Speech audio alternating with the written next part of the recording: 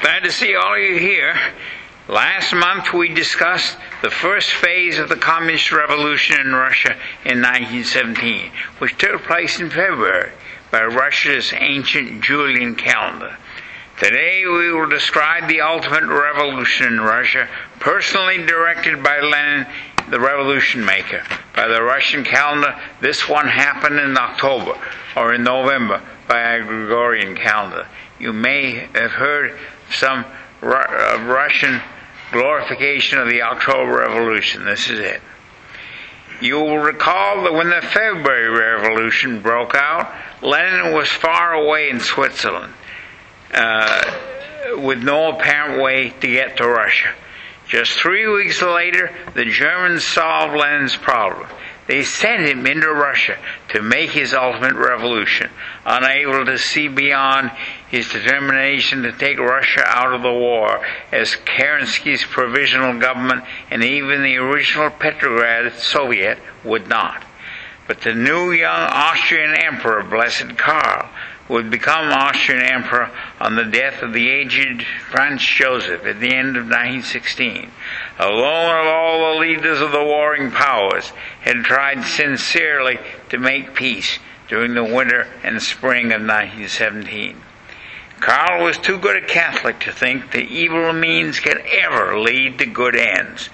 Quote, once communism got established in Russia, his wife Zita remembered him saying it wouldn't stop there, but it would spread, and both Germany and Austria could become engulfed. Evil could only breed evil, end quote. The Germans first planned to send Lenin from Switzerland through Austria to Russia, but Carl refused to let the revolutionary cross his territory. The German government, probably dismissing Carl as hopelessly naive, routed him by Lenin by train and boat from Switzerland through Germany, caused by the fact that Germany, Sweden and Finland to St. Petersburg in Russia. Enormous confusion was caused by the fact that the Germans paid his way on this epical, world-changing journey. The Germans thought they were using him, but in fact he was using them. The whole nation of Germany would pay 1,000 times over for that gigantic crime, which was to haunt a whole German generation.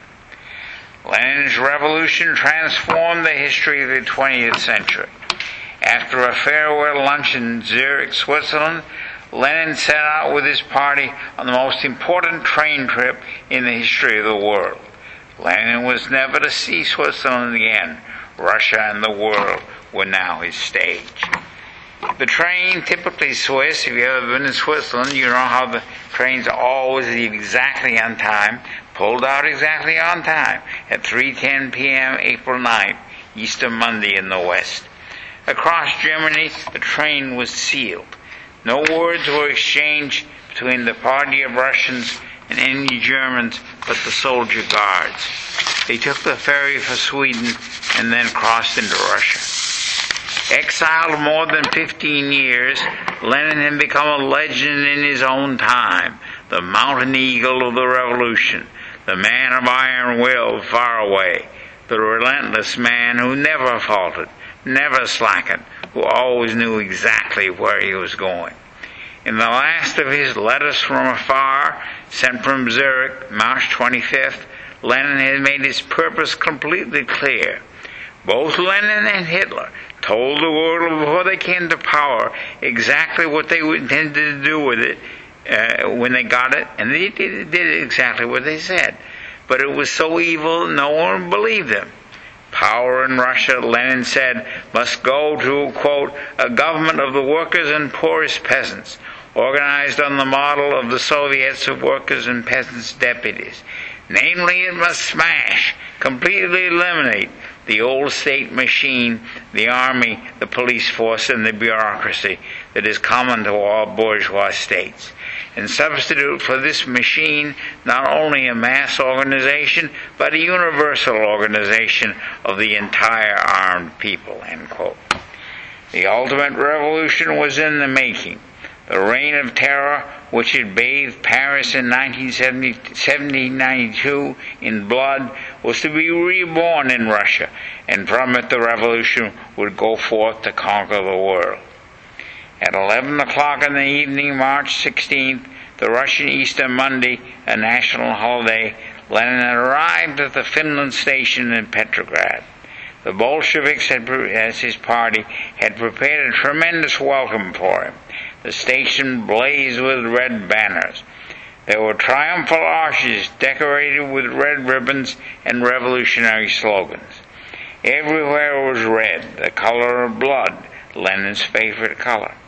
Searchlights from St. Peter and St. Paul Fortress played on the station square, filled with workers carrying red banners and torches. On the platform where Lenin's train arrived were large numbers of soldiers, sailors, and Red Guard militia. A band played the French revolutionary anthem, La Marseillaise. Lenin reviewed the troops as though he were already their commander. He knew that his hour had struck. He addressed the crowd with total confidence. Quote, "I greet you as the vanguard of the world proletarian army. The predatory imperialist war is the beginning of a civil war all over Europe. Any day now we shall see the collapse of European imperialism.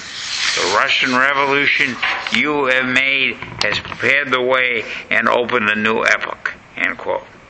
The soldiers and sailors carried Lenin on their shoulders out to the station square with its cheering masses, lifting him up to the turret of an armored car so that he might speak to them from it as from a pulpit. He stood on the turret, stamping his feet, clenching and unclenching his fists, and shouting revolutionary slogans, which the crowd echoed back.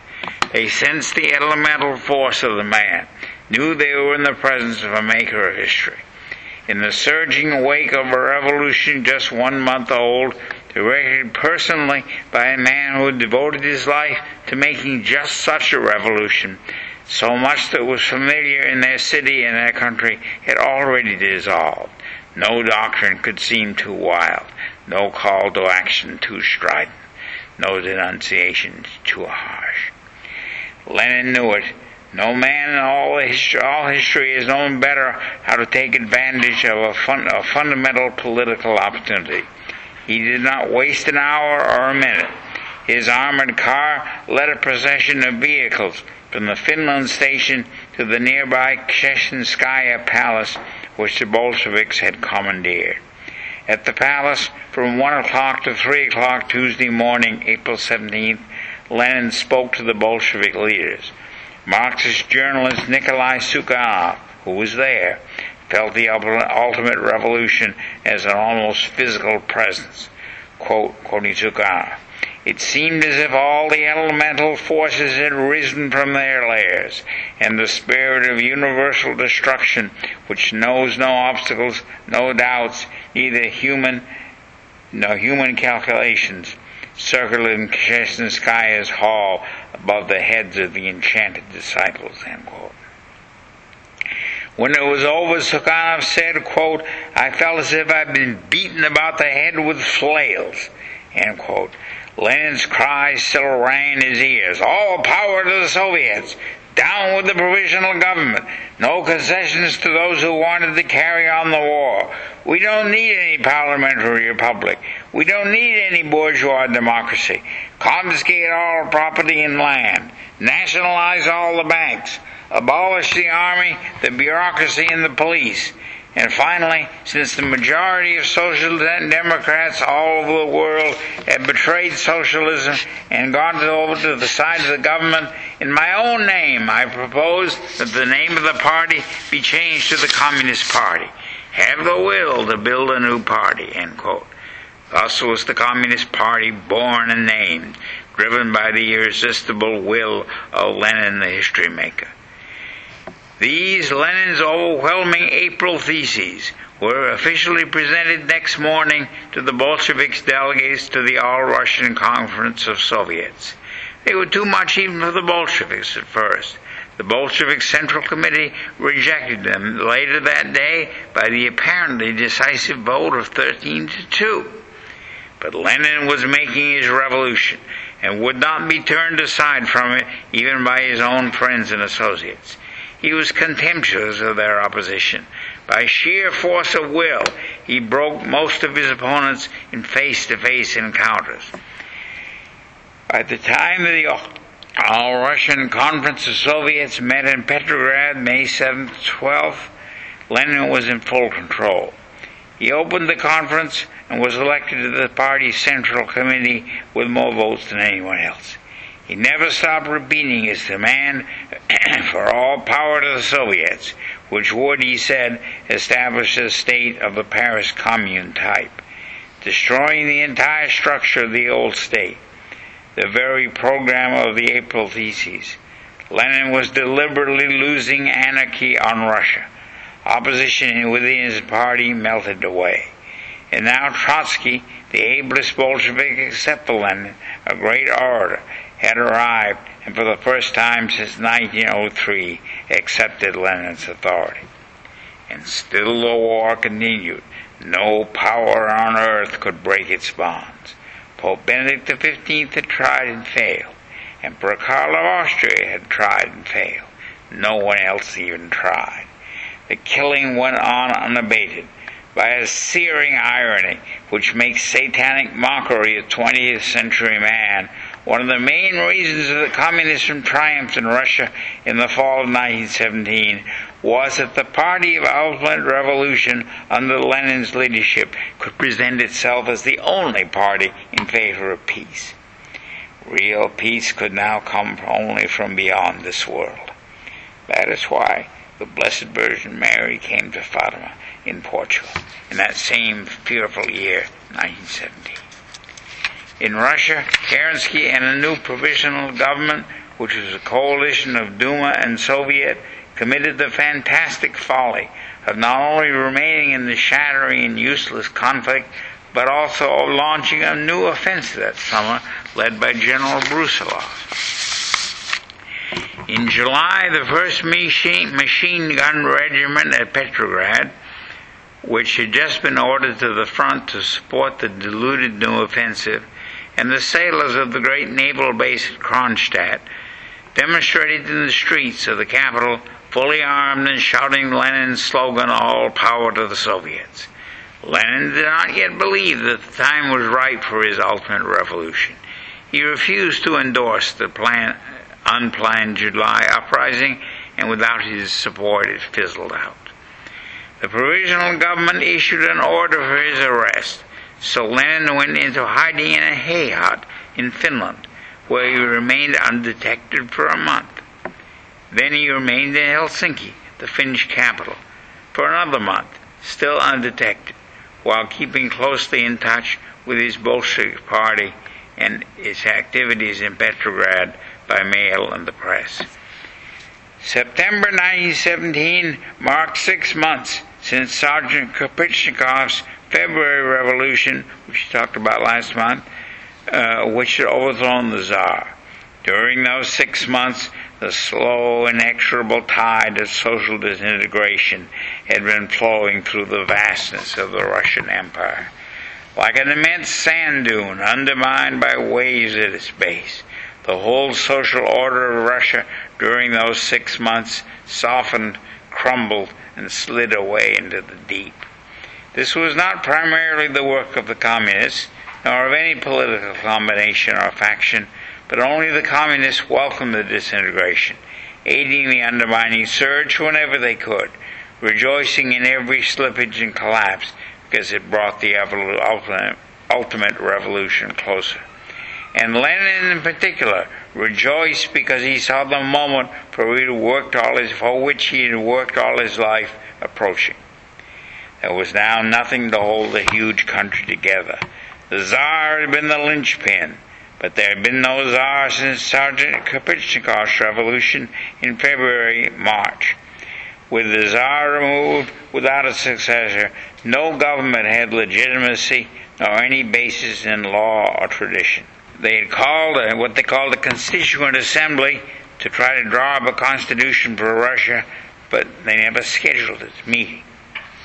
Meanwhile, the war was still going on. The insane offensive called by Kerensky and led by General Brusilov that summer had reminded everyone of its existence and menace. In ever-growing numbers, the soldiers were going home.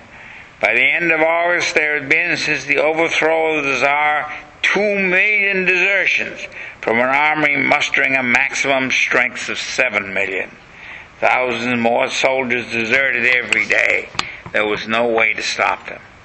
Officers who antagonized their mutinous men, especially by attempting to restore order and discipline, were shot out of hand with virtually no fear of punishment. The officers could function only by going through a bewildering maze of elected soldiers' committees. Increasingly, there was always a Bolshevik on every soldiers' committee, working deliberately to speed the collapse of discipline. An equal breakdown was occurring on the land. No more than 10% of the Russian peasants had enough land of their own to support themselves and their families above the poverty level. The great bulk of the land was divided between the estates of the large landowners and tracts still in communal ownership by the villages. For generations, the Russian peasants had yearned for and dreamed of land of their own. Their land hunger had been restrained by fear of the government's troops and loyalty to the Tsar. Now there were no government troops and there was no Tsar. So the peasants struck. The full story of the ensuing horror can never be told.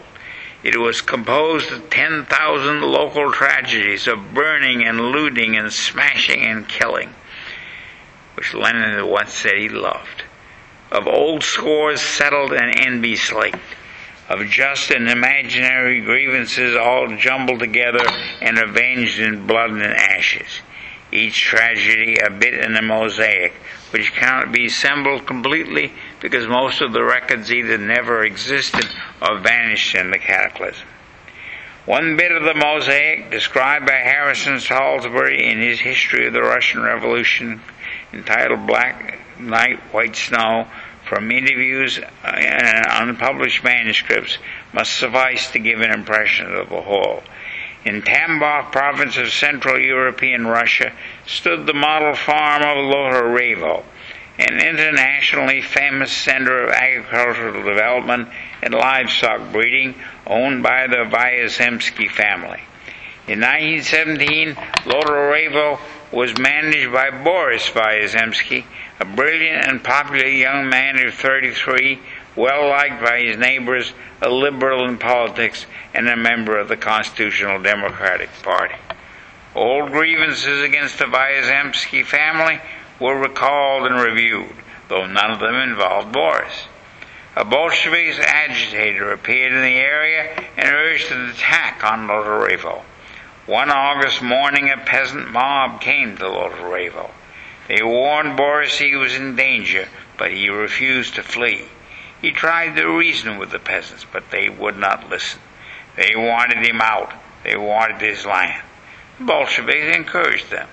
The peasants said to Boris, quote, "Have it as you will, Your Excellency, but we are for Lenin, and we will not retreat from him a single step." End quote. They decided to seize him and ship him to the front as a common soldier. The next day, a train full of deserters from the front pulled into the railroad station near Lotarevo. The deserters battered down the door of the room where he was staying and tore it into pieces. At Lotarevo, the specially bred livestock were killed and their barns demolished. The great house was pillaged from ceiling to cellar until only a bare shell stood. When the National Congress of Soviets of Peasants' Deputies met in Petrograd in June, it adopted a model resolution for the expropriation of land. It began, quote, "The right of private property in land is abolished forever. Land can neither be bought, sold, pledged, or alienated in any way. All land is taken over without compensation as the property of the whole people," end quote. In November, after he had come to full power, Lenin took this land expropriation resolution, of the Congress of Peasant Soviets word for word as the legal foundation for the communist takeover and administration of every square foot of land in Russia, the greatest land seizure in history, responsible for untold human misery for 74 years. When communism in Russia fell at last at the end of the 20th century, Lenin's land law still remained in effect. It was as though Russians could conceive of no other way to live. On August 1st, Kerensky appointed a new commander-in-chief of the Russian army to replace the discredited Brusilov. He was Lavr Georgievich Kornilov. He was superlatively brave and passionately patriotic. Now he saw his army and country dissolving before his eyes. On September 3rd, Kornilov received orders to send a cavalry corps to Petrograd to protect the government from the Bolsheviks. Kornilov, whose forthright Cossack mind had no place for revolutionaries, could see nothing in the Bolsheviks but German agents. He believed Lenin to be a traitor who ought to be hanged. Delighted with these orders, General Kornilov proposed Alexander Krymov's 3rd Cavalry Corps from the Caucasus for the Petrograd assignment. A petty intriguer named Vladimir Lvov now appeared upon the scene to change the course of history as few men of his small-minded type have ever been able to do. Vladimir Lvov was that unpleasant type of person who gains ego satisfaction from fishing in troubled waters, even without any clear objective in mind. Arriving in Mogilev, the army headquarters, September 6, Lvov told Kornilov that Kerensky had sent him to learn more about Kornilov's ideas as to how to save Russia. Kornilov, in fact, had not sent Lvov on any mission anywhere, but the naive Kornilov never suspected Lvov of lying. 3 political options were being considered by the provisional government. Lvov declared weightily, dictatorship by Kerensky, a new streamlined cabinet called the Directory, with Kerensky a member, or dictatorship by Kornilov, with Kerensky in his cabinet. Which did Kornilov favor? His own dictatorship, he instantly replied. Assuming that the expected Bolshevik uprising had already occurred and had generated these proposals, Kornilov added that Kerensky should come to Mogilev at once, where he could protect him better. Puffed up to bursting with the success of his ugly deception, Lvov the liar hurried back to Petrograd to tell Kerensky that General Kornilov was demanding his immediate resignation so that he could become dictator. Kerensky, too emotional at the best of times, became violently agitated. A coup was in the making. Kornilov wanted him to come to Mogilev so he could take him prisoner.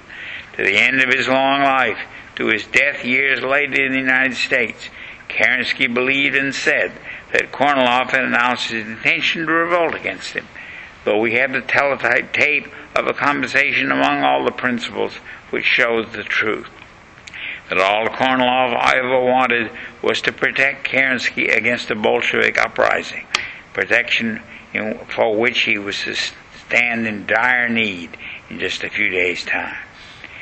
Before the sun rose, Kerensky, described by those who saw him as, quote, in a state of complete hysteria, end quote, wired Kornilov, dismissing him from command and ordering him to report immediately to Petrograd.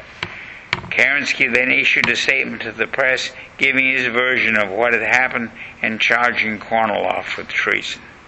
If ever there was a man who lost his nerve at a moment of world-shattering crisis, it was Alexander Kerensky this fateful morning in Petrograd. On that day, September 9th, a Sunday, all the socialist and revolutionary parties united clamorously against Kornilov.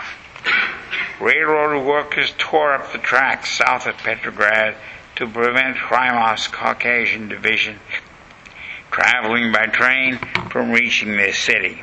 Away in Helsinki, we can almost hear Lenin's sardonic chuckle. The next day, General Mikhail Alexeyev, the new supreme commander of the Russian army, arrested Kornilov, with whom he secretly sympathized, on the orders of Kerensky, who still thought that Kornilov intended to overthrow it.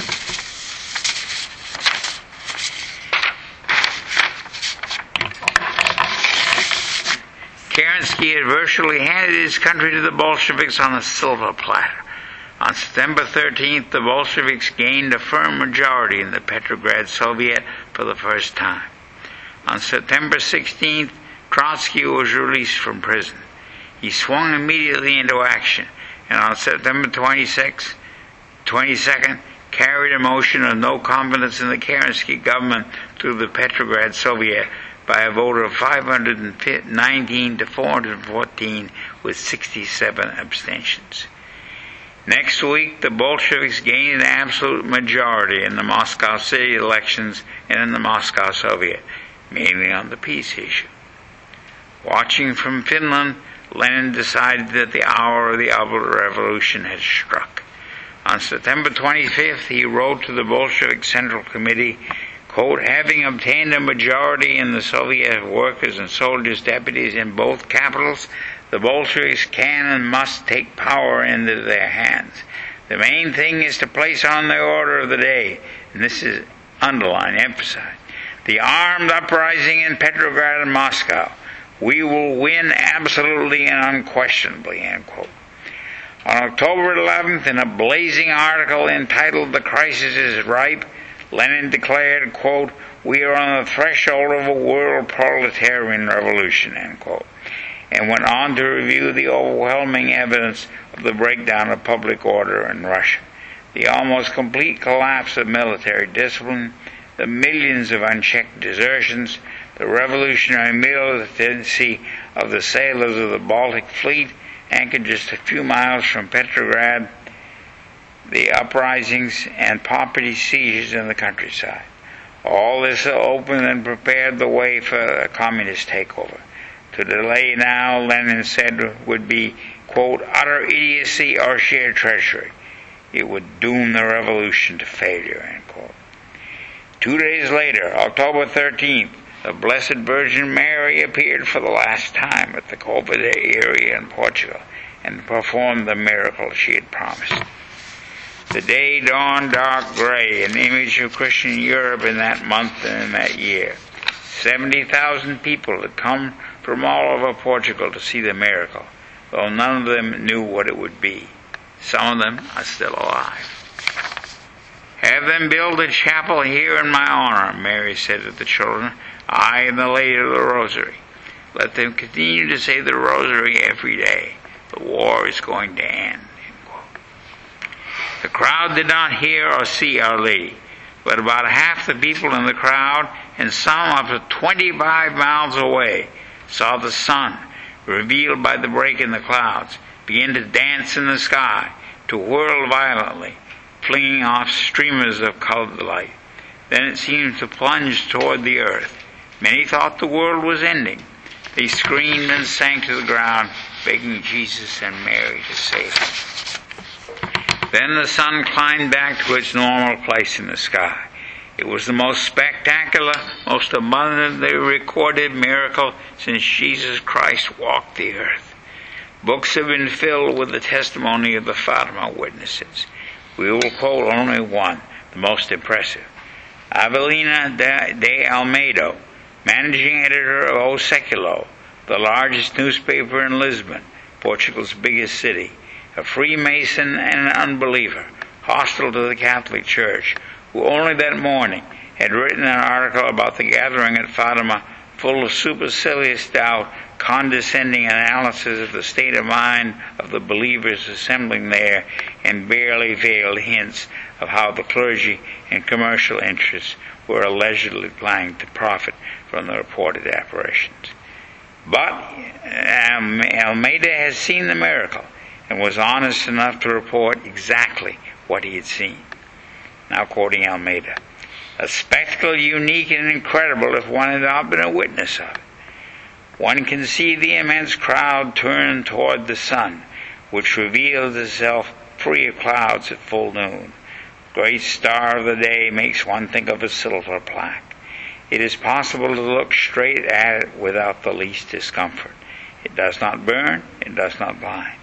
It might be like an eclipse, but now bursts forth a colossal clamor, and we hear the nearest spectators crying, "Miracle, a miracle, a marvel, a marvel," before the astonished eyes of the people whose attitude carries us back to biblical times, and who, full of terror, heads uncovered, gaze into the blue of the sky. The sun has trembled. The sun has made some brusque movements, unprecedented and outside of all cosmic laws. The sun has danced. End of quote. And later.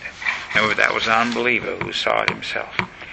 The cosmic crisis of that year, 1917, the year of the ultimate revolution, resounded not only on earth, but also in heaven.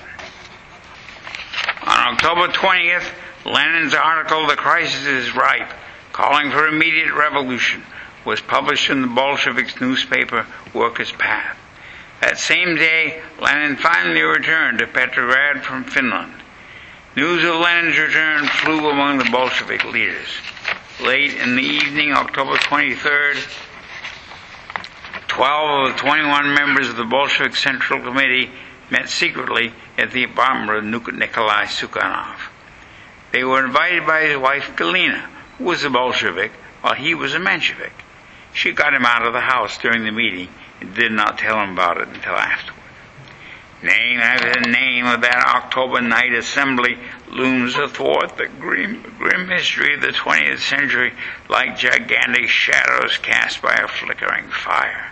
Lenin, Trotsky, Stalin, Kamenev and Zinoviev, Lenin's companions in Swiss exile, Sverdlov, who at Lenin's direction signed the orders for the murder of the Tsar and his entire family, and gave his name to the city in the Ural Mountains where they died. Felix Dzerzhinsky, first leader of the Soviet secret police, which began as the Cheka and ended as the KGB. The meeting began at 10 o'clock in the evening. Outside was an icy drizzle. Lenin came to the meeting through it, disguised in a wig and glasses, his trademark beard shaved off. The meeting went on for more than 5 hours. Lenin had made up his mind. The moment toward which he aimed his entire life had arrived. He hammered down all questions and all doubt. Revolution now. Seize power now. Wait for nothing and no one. Set a date. Delay is death. Kamenev and Zinoviev, who had been his closest friends, knew Lenin well enough to be inured to his vehemently dominating personality, and remained convinced that there was more apathy than revolutionary fervor among the Russian masses. Finally, about 3 o'clock in the morning, a vote was taken. It was 10-2 for revolution. Only Kamenev and Zinoviev voted no. Writing with a blunt lead pencil on a square sheet of paper torn from a child's copybook, Lenin scrawled a resolution the majority had approved. Quote, "Recognizing, therefore, that an armed uprising is inevitable and that the time is fully ripe, the Central Committee proposes to all party organizations to be guided accordingly." End quote. But despite Lenin's urgings, no date was set, and Kamenev and Zinoviev were so convinced that he was wrong that they resolved to carry on the fight against this decision to the larger groups in the party.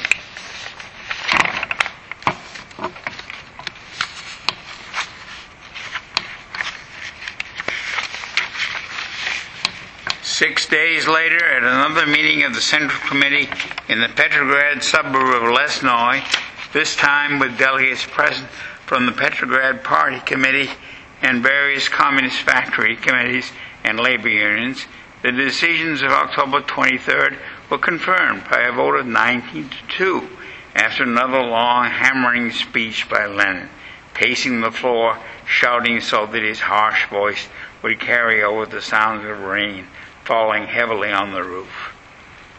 He spoke for nearly 2 hours. Quote, "The masses have expressed their confidence in the Bolsheviks," he cried, "and they demand of us not words but deeds, a decisive policy of struggle against war and economic ruin." End quote.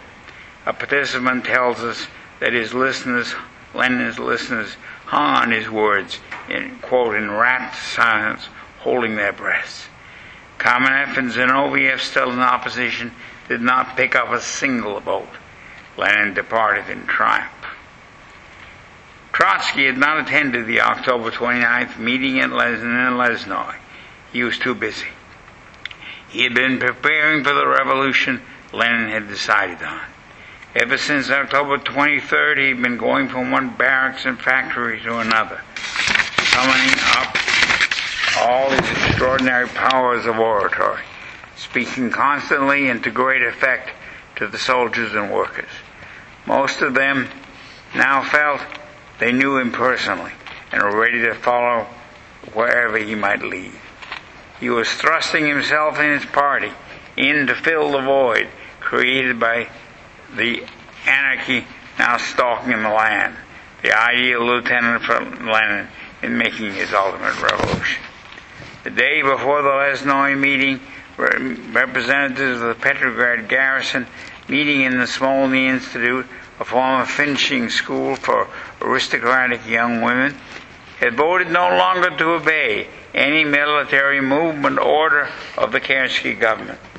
On the day of the Lesnoy meeting, Trotsky, speaking under the name of the Military Revolutionary Committee he had just formed under the Petrograd Soviet, issued a test order to the Sestroresk Arms Factory to issue 5,000 rifles to the Bolshevik Red Guard.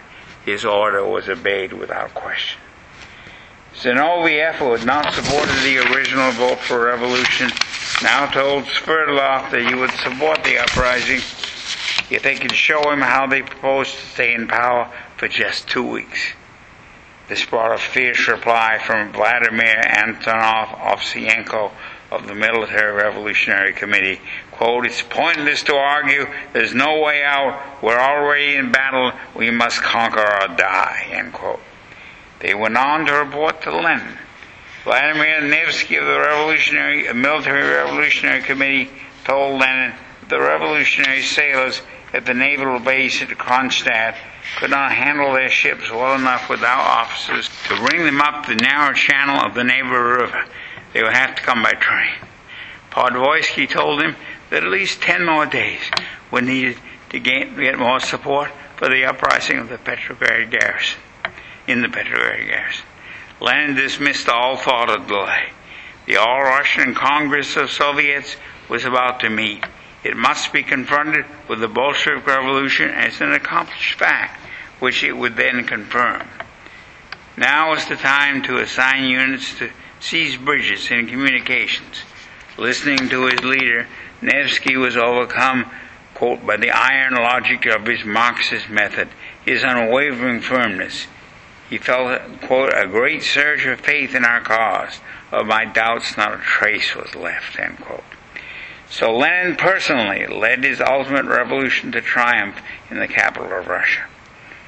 There was so much talk about the uprising that it could hardly be concealed from Kerensky. But Kerensky was absurdly overconfident of his ability to deal with it. He ordered Lenin's arrest and a search for him by the army, only to be told that there were not enough reliable soldiers in the Petrograd garrison to make such a search. If there were not enough reliable soldiers in the Petrograd garrison to search for Lenin, how were they ever going to put down an uprising he would lead? Bureaucrats drew up a list of likely targets for attack, which included virtually all the targets which the revolutionaries planned to seize, but also the Smolny Institute, which the Bolsheviks already controlled. It was their headquarters, but apparently Kerensky's government did not even know that. At a cabinet meeting November 4th, Kerensky talked of liquidating the Military Revolutionary Committee. But on learning that the Petrograd garrison commander, Colonel Georgy Polkovnikov, had reopened negotiations with it, he took no further action at this time. Colonel Polkovnikov proved no better a negotiator than a commander. Once again, as so often in the French Revolution, the historian longs for one resolute man of action, a Chesty Puller, a Red Mike Edson, a George Patton, to make his mark on the course of events. But in Russia in 1917, as in France in 1972, no such man appeared. Russia had only Colonel Polkovnikov, who took 3 days to learn of the distribution of the 5,000 rifles from the Sestoresque arms factory to the Bolshevik Guard, and by the time he did learn of it, it took him 24 hours to post a guard on the factory. By then, all its arms were gone. Tuesday, November 6th, the last day of freedom for Russia in 74 long and terrible years, dawned gray with rain and fog. The Bolshevik Central Committee met at 8 o'clock in the morning in the corner room of the third floor of the Smolny Institute. His members, knowing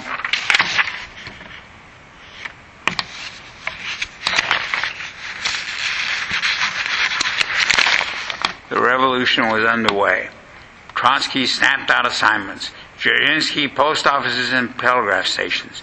Bubnov railways. Milius in the food supply. Sverdlov watched Kerensky in the provisional government. Kamenev, ready to assist despite his misgivings, went over the left social revolutionaries. Military action in Petrograd to be under the control of the Military Revolutionary Committee. 24 machine guns were placed on Smolny's roofs. A cannon was placed in its courtyard. And a company of troops was brought up to guard it, and a firewood barricade built. At 9 o'clock, in the name of the Military Revolutionary Committee, Trotsky issued Military Order No. 1 to the regimental commanders of the revolutionary militia in Russia. This order marked the coming of the Communist Revolution to Russia. Quote, danger threatens the Petrograd Soviet. During the night, counter-revolutionary plotters attempted to call up cadets and shock battalions from the suburbs. The newspapers, Soldier and Workers' Road had been closed. We order you to put your regiment into a state of military preparedness and to await no orders. Any delay or non-execution of this order will be regarded as treason to the revolution. End quote. For some reason, Lenin had not yet been called by the Bolshevik Party leaders to join them at the Smolny Institute. He knew that the hour on which a whole century would turn, he thought it was the whole world forever, had struck. At 6 o'clock in the afternoon, he sent them a message, quote, everything now hangs by a thread. This matter must be decided this very evening, this very night, end quote. Receiving no reply, at 10 o'clock he decided he must go himself, uninvited, unexpected, accompanied only by his Finnish bodyguard Aino Raja. He put on his wig, covered it with a shapeless, battered workman's cap, and tied a large handkerchief around his face. The two men crossed the Litany Bridge over the Neva River. On the bridge they were stopped by two mounted guards who demanded their passes. They had none. Raja pretended to be drunk, and the guards rode away. Alone in the windy night with their dark destiny, the two strode on. One alert guard that night, arresting the totally unprotected Lenin in the streets of Petrograd, could have changed the whole course of history.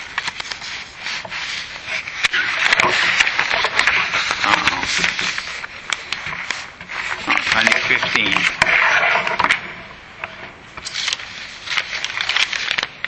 15.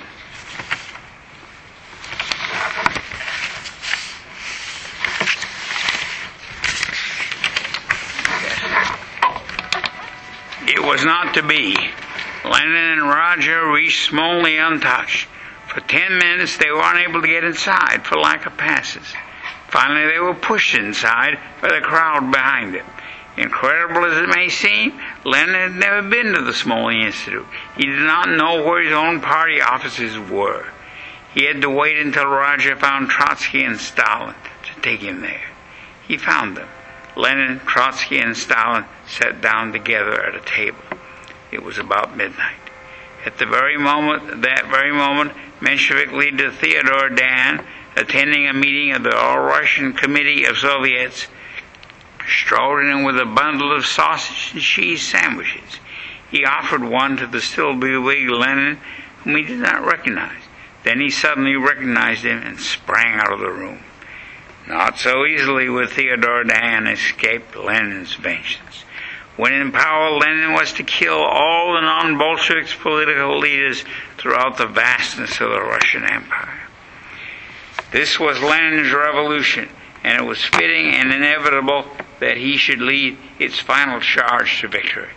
Despite a widespread assumption among historians that Trotsky was in full charge of operations that fateful night, the evidence indicates that he simply placed the winning weapon in Lenin's hand, and it struck at Lenin's command. In the words of Robert V. Daniels, author of the most detailed and accurate history of the October Revolution, quote, "If the operations of the Military Revolutionary Committee during the night of November 6th-7th are carefully followed, it is apparent that a marked change in tone and direction occurred after midnight. A new spirit of bold and systematic attack appeared, exemplified in orders to military units to seize outright the public institutions that were not yet under the control of the Military Revolutionary Committee. Up to this point, the moves of the Military Revolutionary Committee had all been peaceful or defensive. Lenin apparently provided the catalyst to turn the Soviets' cautious defenders into the aggressive heroes of insurrection. By 9 o'clock in the morning, November 7th, Lenin knew that he had won. His ultimate revolution had prevailed. The turning point of the 20th century had been reached. He wrote a proclamation in his sharp, bracing handwriting, which one scholar has likened to strings of barbed wire, announcing victory. Quote, "To the citizens of Russia, the provisional government has been overthrown. Governmental power has passed into the hands of the organ of the Petrograd Soviets, which stands at the head of the Petrograd proletariat and garrison. The cause for which the people are struggling is the immediate proclamation of a democratic peace, the elimination of landlord property in land, workers' control of industry, the creation of a Soviet government. That cause is assured. Long live the workers', soldiers, and peasants' revolution," end quote. At 2 o'clock in the afternoon, Lenin and Trotsky stepped to the platform in the assembly hall of the Smolny Institute to address the now mostly communist remaining members of the Petrograd Soviet.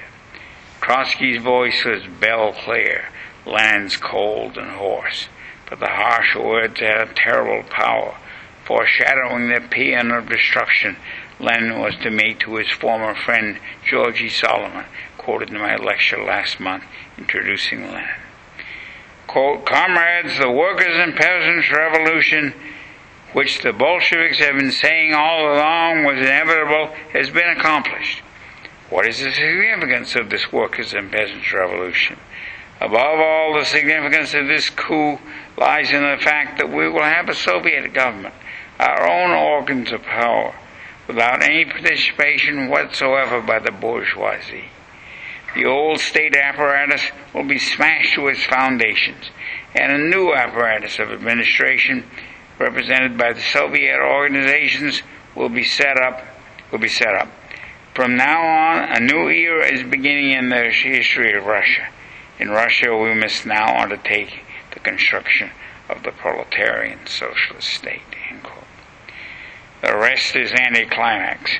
We need not follow in detail the story of the fall of the Winter Palace, when what was left of the Kerensky regime, once the provisional government, made its last stand. It was the kind of absurd human comedy which sometimes impinges upon the greatest and most solemn events, which would be amusing if not played out on this occasion against the backdrop of illimitable tragedy. The 20-minute communist ultimatum, which ran out while General Bagratuni was trying to decide what to do with it, so that he was immediately captured. The communist guns in Peter and Paul Fortress, which could not fire because no one had cleaned them since March. The government's machine guns, which could not fire because they had no breech blocks. The 300 Cossacks who saddled their horses and rode away. The telephone cry for help from the palace to all, and the response of 300 members of the non-communist Petrograd Duma who marched out, quote, to die together with the government, end quote, for 2 blocks until they met a handful of communist sailors and promptly dispersed. In the final storming of the huge 1,500-room Winter Palace, during which most of the stormers became lost in the labyrinth of corridors, and the remaining principal officer among the defenders, Lieutenant Alexander Seneguba, became so exhausted running up and down the corridors that he collapsed in a chair, saying, "I'll die here, but I can't run another step." As for the bombardment of the Winter Palace by the cruiser Aurora, celebrated in communist legend in Russia until communism fell, its guns did fire, but the shells were blanks. The Aurora had no live ammunition on board. When I visited Leningrad, as it was then called, in 1988, the cruiser Aurora, quote, which bombarded the Winter Palace, end quote, was still a prime tourist attraction, even more for Russians than for foreign visitors. The Winter Palace fell at 1:50 a.m. November 8th. Lenin's revolution had taken approximately 26 hours. A handful of revolutionaries had been killed. So far as any historian has been able to determine, not a single man in Petrograd died to save Holy Mother Russia from capture by the supreme political evil of the age, the sworn enemy of God and man. It was Rasputin's